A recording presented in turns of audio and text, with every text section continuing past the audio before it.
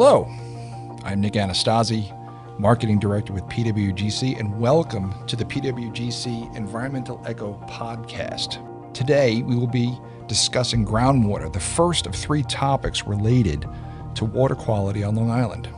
Joining me today is PWGC President and CEO Paul Boyce, PE and PG.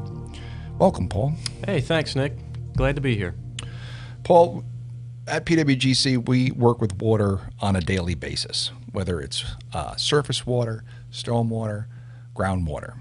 On today's topic, we're going to focus on groundwater in terms of since it is such a hot topic here on Long Island and in the New York City region, New York metropolitan region, I should say, in terms of its availability of supply, to its cost, to the treatment required due to the discovery of emerging contaminants and legacy contaminants.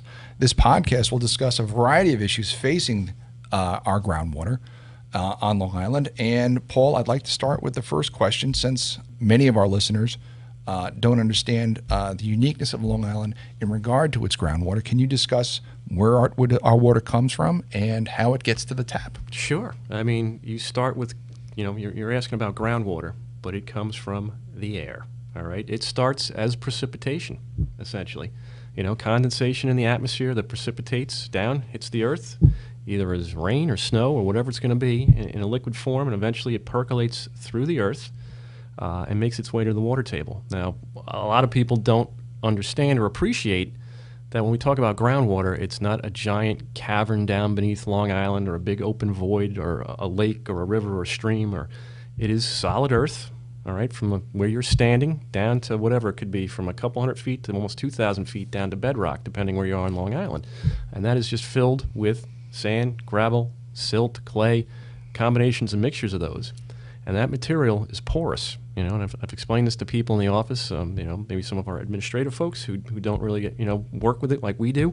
But those pores, the particles of soil, they're not perfectly cubed and they don't fit together, side by side like bricks in a wall or in like the Egyptian pyramids. It's not perfectly like that. They're rounded, they're angular, and they have voids when they lay next to each other. And in those voids, when they get saturated, they're filled with water, okay? And that's what the groundwater is. It's the water that's sitting in the ground, not in a giant cavern or big open space beneath us. The island is not floating. We are connected solidly to bedrock. We're not going to drift away, but there is water in that saturates those voids. The unsaturated stuff, what's the unsaturated zone? That's the dry stuff before you hit the water table. Understood. Now, could you quickly explain the difference or the uniqueness of Long Island in regard to where our water comes from versus maybe some other parts of the country or New York City? Oh, absolutely. People may have heard the term sole source aquifer, all right? So all the water here in Nassau and Suffolk County, all of it that we get that comes out of our taps, okay, comes out of the faucets, it comes out of the shower head, it goes into your dishwasher, your washing machine, your hose bibs, the toilet, the sink, whatever. All that stuff's coming out of the ground, all right? It's what we call aquifers. If you look at Long Island, almost like a layer cake, all right? We've got multiple aquifers. We've got shallow ones, we've got deep ones. You start off with the uppermost and you work your way all the way to the bottom. There's four primary or principal aquifers, okay? And it's just a matter of where you are on the island, where you're pulling the water from or pumping it out of the earth to get it to those, fixtures in your home, or be it a hydrant in the street or an elevated storage tank that you might see in your local water district. And people often take this for granted, that, you are standing on top of your water supply, okay? It's under your building, it's under your parking lot, you're driving on it, you're working on it, you're playing on it. So, you got to just realize how precious or precarious that situation can be, depending on what you're doing, where you are, what you're working with, all of it, as I said, just how porous the ground can be. If you picture yourself on the beach, which is interesting, I tell people, and you take that cup of water and you spill it out on the sand, what happens? It's not being absorbed like the earth's a sponge.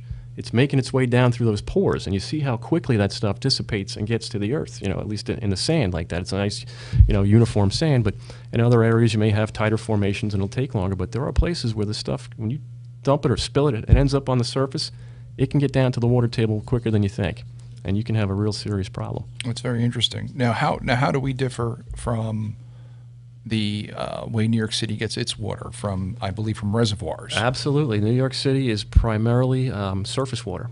All right, so that is stuff that's flowing into those giant lakes and reservoirs upstate in the Catskill Mountains, the Delaware River water gap, whatever. They've got a couple of them. But if you think of the Catskill Mountains upstate, where they have those protected watersheds, that's just all surface runoff that ultimately flows in there. There may be some groundwater contributions, but primarily you're seeing a lot of just surface water, collecting there, and that's what they use for their drinking water.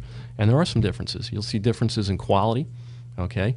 What can get into the surface water a lot more readily as opposed to what can get into the groundwater. You talk about some of the surface runoff up there. You may have road salting operations this time of year. Those salts can end up in there.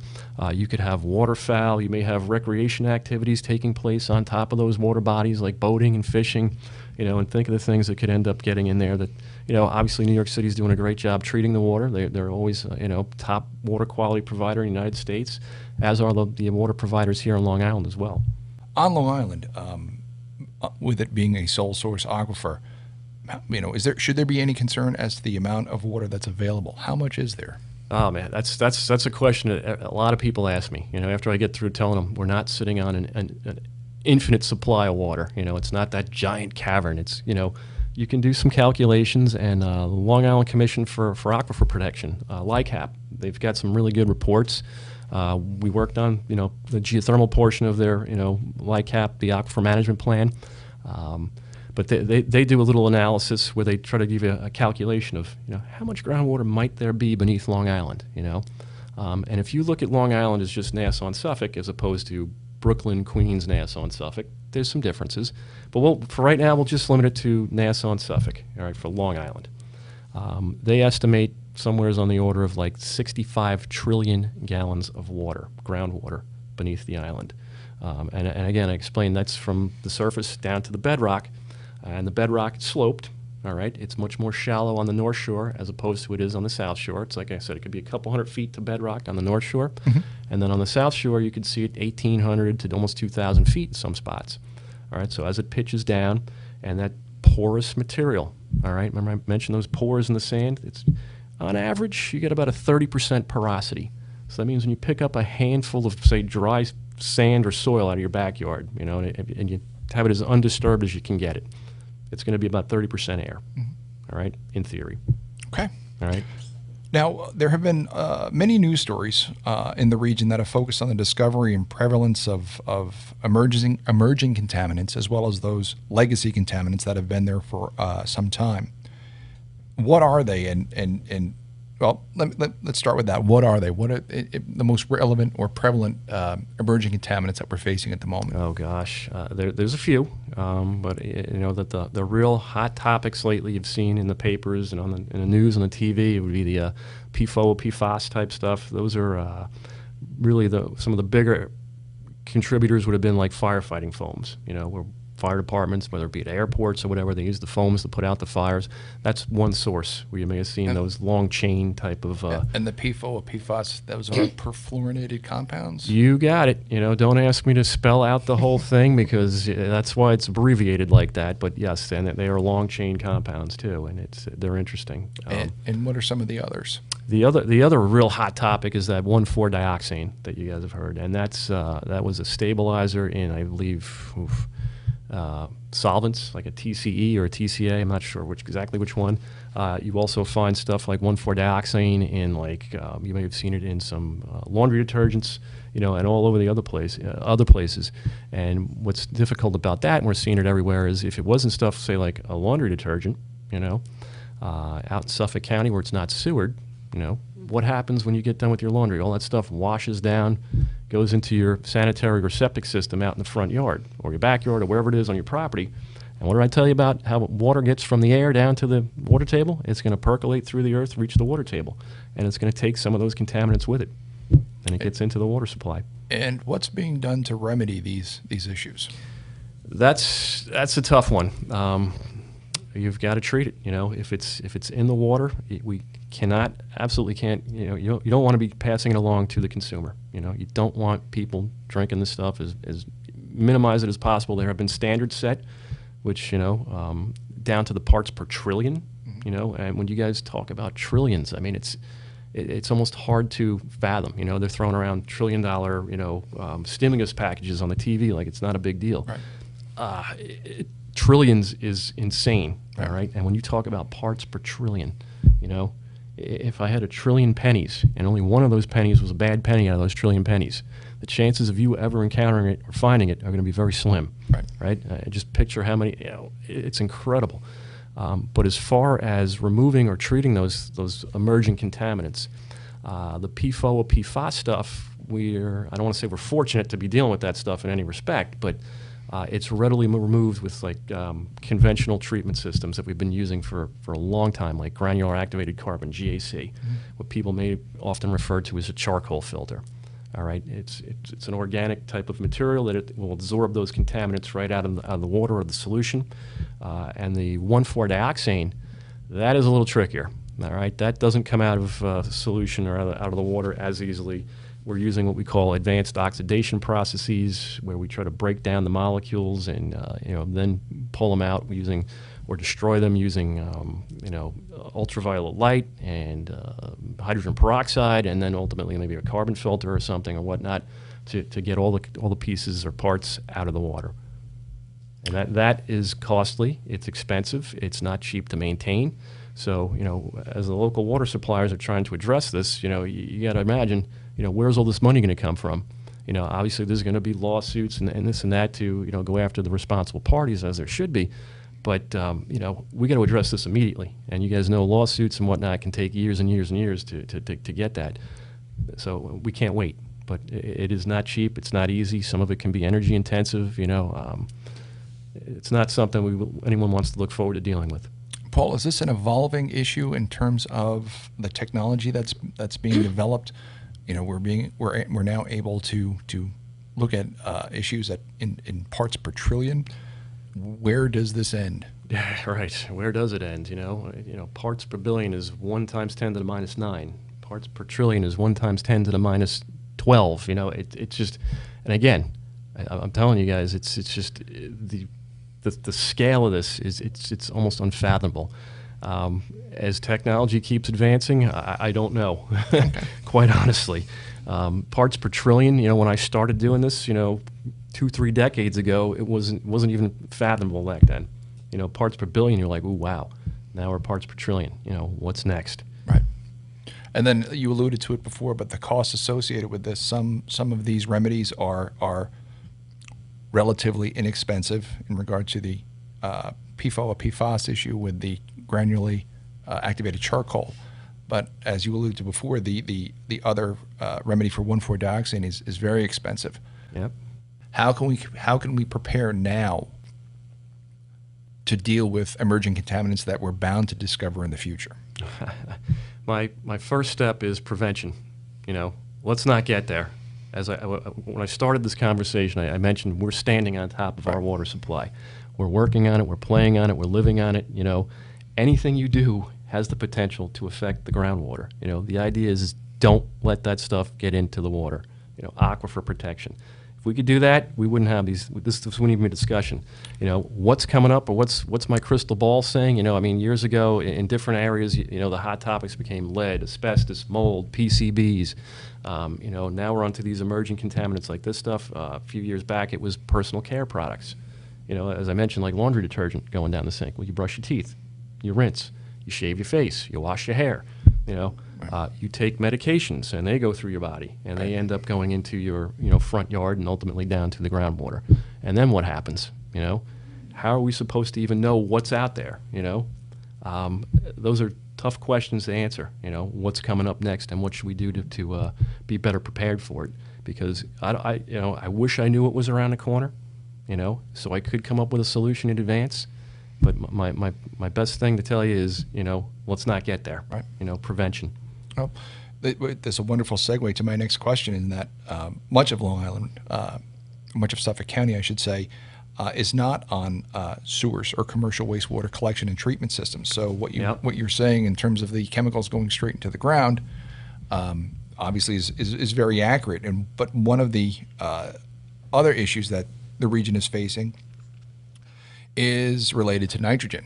and Oh, yeah. and your septic system. Is nitrogen impacting the groundwater? Is in the same way that the other emerging and legacy contaminants are? Yep. And nitrogen's got a standard, drinking water standard too. You don't want to be consuming, copious amounts of nitrogen. It's not going to be good for you. Okay. Also, it has other effects besides the human health. There are environmental effects. The groundwater and the surface water here on Long Island are all sort of interconnected. You guys have seen the brown tides and the fish die-offs and, the blue algae and the blue-green algae, the cyanobacteria, all that stuff. Nitrogen is a nutrient. So when it's out there in the environment, not only can be harmful to human beings, it's harmful to the environment in those large amounts. And we have been, since the post-World War II boom out here on Long Island with, development, and the lack of sewers. So stuff's been going into the ground for 60, 70, 80 years, How long is it going to take to get that stuff back out, And as it got worse and worse, you got more and more. So it's a problem we have to address. We should have been addressing this a long time ago. Paul, municipalities across Long Island are working to address the nitrogen issue. Suffolk County's Reclaim Our Water program comes to mind.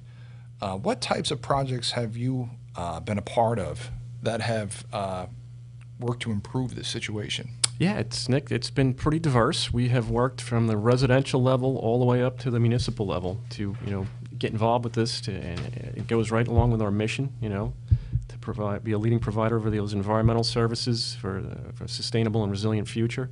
If we don't protect the groundwater now, it's not going to get any better.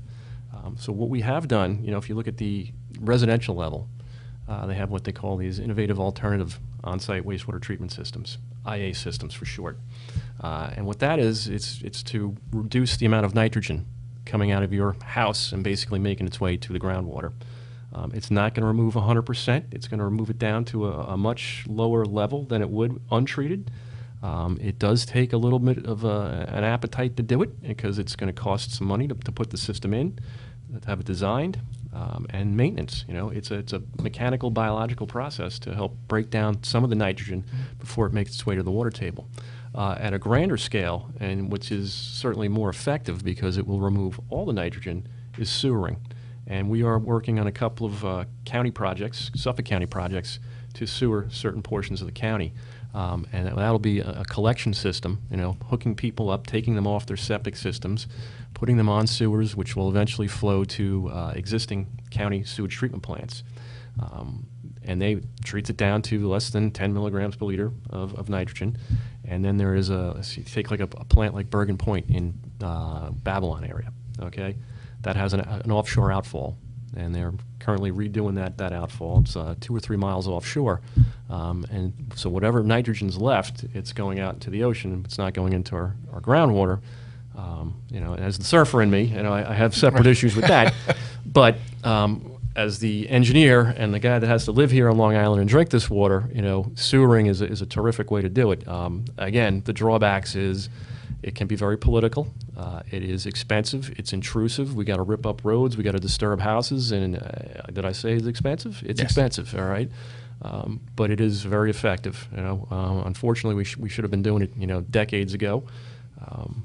But we are where we are, and the time is right, and we do have some political leaders with the appetite to take this on. And at PW Grosser, at PWGC, we are a part of that solution. And in regard to the PFOA and PFAS issue that is facing many locations on Long Island, I know that here at PW Grosser, we've been working with the county on a project in Yaphank in terms of developing a system to deal with the problem. Could you elaborate on that? Sure. Those are county properties that are on wells. There are still homes that aren't hooked up to public water supply here in Suffolk County, and there's probably some, I'd imagine, in Nassau as well, but not nearly as many. So these wells have got some contamination with these PFOA, PFAS compounds, contaminants, and we've got to get them removed before people use the water, consume the water.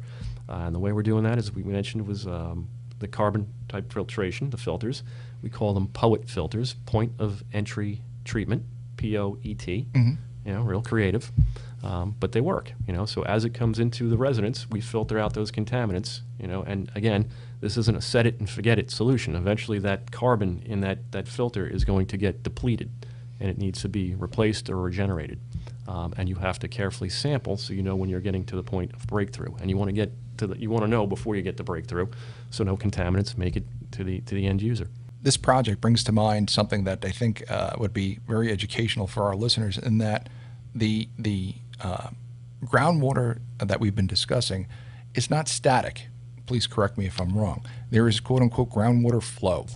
And so the contamination of a given site, let's call it 123 Smith Street, while the contamination may take place there, the contamination can flow from point A to point B, and obviously we're seeing this both at the former Bethpage facility of Northrop Grumman, as well as at the former Naval Weapons Reserve plant in Calverton. Yep. Could you elaborate on that? Yeah, absolutely. Now you're getting really to a subject that's really near and dear to my heart, and that's like groundwater hydrology.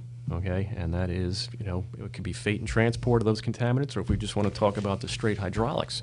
Once it enters the groundwater, okay, as you mentioned, it's not static. It is a dynamic environment.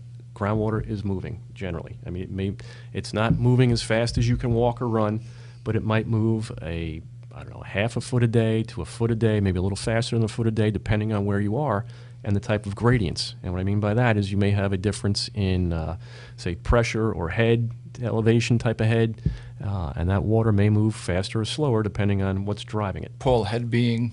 How's the best way to explain that? It's a combination of elevation and pressure. But in essence, it's pressure the pressure head, elevation head. It's the pressure being pushed down on top of. Essentially. Okay. All right. It's not like like a pressurized container or anything. It's just water pressure is essentially what we're talking about. Okay. Speaking of contaminants, although people may not think of it as a contaminant, in many instances here on Long Island, especially on the shorefront areas, there are issues associated with saltwater intrusion. Can you explain what that is? Absolutely. Again, another topic that I find, fascinating, and I don't want to get too passionate about it, but it is something that I'm into, all right, for a variety of reasons. But as you start to withdraw water from the aquifer, okay, you're going to start to draw down water levels. You're going to decrease the pressure, okay? And at the shoreline, people may have heard of the saltwater interface, all right? So that is the point where we go from freshwater to saltwater or vice versa, depending on where you're standing. If we're on the landward side, we're going to be standing hopefully over the freshwater side. So on the interface, the other side would be the saltwater. As I start to remove water from the aquifer for consumptive purposes, and it is being replaced, we talked about where's it come from and how's it get there, but if we start to pull out more than we're replacing it with, we'll create this deficit. All right, and that'll create this pressure gradient where the pressure offshore now is greater than inshore, and that saltwater interface can either move horizontally or vertically. So if it starts to move horizontally, it's going to start to slide inland towards you, hence saltwater intrusion. Obviously, everybody knows you can't drink saltwater. All right. Starts to taste salty after at pretty low concentrations too. If you guys have been in saltwater pools and stuff, you can, or if you go out in the ocean there, it's like, the chloride concentration's like 35,000 milligrams per liter. It's insane. All right. But the drinking water standard's about 250 milligrams per liter, as opposed to seawater, and this is, chlorides, it's about 35,000. All right. So I hope that explains, and like I said, you have the horizontal translation or movement due to pumping, and you can have vertical, which often we call upconing. So if I have a well and my saltwater interface, it's not a vertical line, it's kind of like a wedge shape, all right? And I start pumping and lifting that water up or out of the aquifer, I can start to have this upcone of the interface too. So you can have horizontal translation and vertical translation. In terms of treatment for the contaminants that may or may not be in the groundwater, what else is in the groundwater in terms of are there minerals? Are there other? Absolutely, Nick. It's not deionized water down there. Right. It's not simply H2O. Nope. There are naturally occurring organics and inorganics. You may have iron and manganese. You may get some fulvic and fulvic acids, tannins from like organic matter that might be present in there. At low concentrations, these things are normal and not harmful. But like take iron, for instance. All right? Nobody wants to take a sip of water and taste like they just drank out of a rusty can, right, or a rusty pipe. It's aesthetic, generally. It's going to have smell. It's going to have taste. It can stain. You know, we've all seen a ring around, say, a toilet or in a sink or a tub or a washing machine, and it looks rusty. It's often you have high iron problems. But you do have other things just besides H2O molecules in the water, and they're not harmful. Again, as long as they're in the right concentrations. And what the water providers or purveyors here in Long Island, they have standards they have to meet, and they are providing, you know, fresh, clean, potable water to everybody. Paul, earlier you had discussed the amount of water going into the aquifer on an annual basis. How much is being pumped out? Well, you know, Nick, if we just again look at Nassau and Suffolk County, we're somewhere on the order of approaching 3 million people between those two counties. It's probably about 2.8, a little bit less. And if I remember correctly, if I go back to what I mentioned, that LICAP report, you know, they do that State of the Aquifer report every year. It's a great document. And LICAP is? The Long Island Commission for Aquifer Protection. Okay. All right. PW Grosser is a member of that. We do support that. But what they had written is you see about 45 inches of rainfall or precipitation here on Long Island in a typical year. And on average, about half, somewhere around 22 to 23 inches, makes its way to the water table. Like I explained, it percolates down through the porous soil and it gets in there. So when you start to think we've got going on about 3 million people here on the island, how much water are we using each year? Sort of referencing those reports again, it's somewhere in the neighborhood of maybe 150 billion to 200 billion gallons a year. A lot of water. Wow. All right, but when we go look back at the area of Nassau and Suffolk County and we say, okay, let's average it out at like 22, 23 inches of water over that area, how many gallons does that equate to? That's in the neighborhood, I think, of, if I do my math right, somewhere around 300 billion. Still more than we're taking out, all right? But we are taking out a lot. You know, so we have to be careful on how we manage this very precious natural resource. Are we seeing, or is LICAP seeing increases on an annual basis in terms of water usage? I think it's been fairly steady for the last couple of years. I mean, if you see a drought year where we don't get that 45 inches, you know, people are going to be watering the lawn a lot harder. And you are going to use a lot more water. There'll be evapotranspiration, which it's the uptake between the roots and what evaporates, and some still will make it through as waste as it gets back to the water table. But the irrigation systems, they can kill you. They can really drive up your water usage. As you know, as we grow as a community too, more and more people, there'll be more and more usage. That was going to be my next question. As the Long Island region evolves and real estate development evolves with it, and we're seeing more and more multifamily developments as opposed to the traditional single-family home being developed. Do those types of facilities use more or less water? A little bit less, yeah, because if you're looking at then those single families, they're kind of clustered together. They don't have the yard, and they're not using as much irrigation. You know, they still may use on a daily basis in terms of doing laundry and, you know, washing bathing and cooking and cleaning. And depending on what kind of facility they're in, it's usually a little bit less than, say, a single-family residence. Okay, so multifamily will use, on paper, yep, will use less water per annum than a traditional single-family home. Correct. Understood. So, Paul, you alluded to conservation as being a key to addressing these issues associated with water quantity as opposed to quality. I know that we at PWGC we work on these types of projects on a daily basis. What would you recommend as the best methods to address this issue? I mean, we do work with some facilities and institutions in terms of helping them curb some of their consumptiveness or habits. You can look at low-flow fixtures, be it a toilet, a sink, a shower. Those come with other issues, which may be better suited for another podcast again. But one of the biggest ways here on Long Island is irrigation. You know, if you really want to put a dent in doing something for, you know, curbing our consumptive habits, I'm not advocating for everyone to put in an artificial lawn or, chop it all down and go back to the woods. But if you go back to more natural type grasses, more natural type plantings, drought-resistant plantings, the xeriscaping, if you will, it's not as attractive as the green lawn, but it certainly does have an impact. Thank you, Paul. That was very informative. Thank you, everyone, for joining PWGC's Environmental Echo and for discussing the importance of groundwater, the first of a 3-part series. Please go to pwgrocer.com if you have any questions or comments, and also subscribe for our podcast.